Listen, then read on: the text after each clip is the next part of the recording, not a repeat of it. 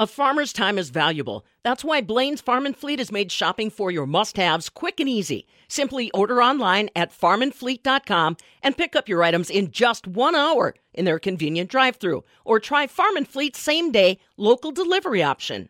Don't miss the signs of disease in your herd, flock, or field. I'm Stephanie Hoff for the Midwest Farm Report, talking with Professor Julie Smith. She joins us from the University of Vermont's Department of Animal and Veterinary Science. She also leads a multi-state biosecurity ag research project. She gives us tips for what to watch out for, beginning with your cropland. She says if you see any of the following issues, make the call to an agronomist, extension agent, or plant diagnostic lab and get help. It's helpful to remember them because they all start with the letter D. So there's 5 of these signs for plants. Are they discolored, deformed, defoliated, dying, or showing deficiency signs?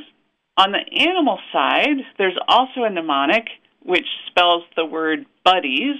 These were developed through folks who were part of the Georgia Agri-Security Project back in the early 2000s. But on the animal side, the signs to look for are buddies. B is for blisters. So we're looking for blisters, vesicles. These are signs that are not specific to one disease, but could be a number of diseases that we're very concerned about, or it could be caused by something totally different. Could be sunburn, right? But we want to look into it. U in buddies is for unusual ticks or maggots.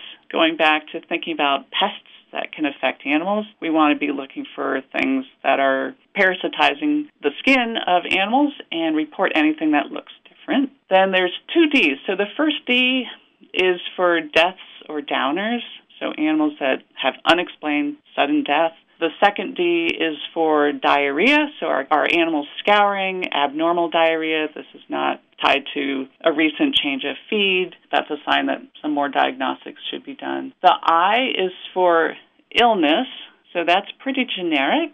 We want to think about illness that's affecting an unusual number of animals.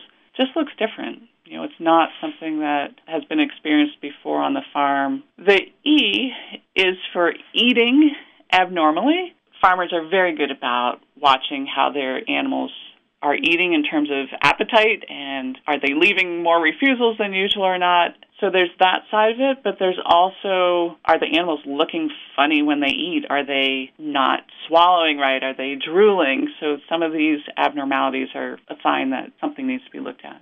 And then the final S is for staggering. This S could also be attached to seizures, so it's anything that's tied to an animal having some neurological issues.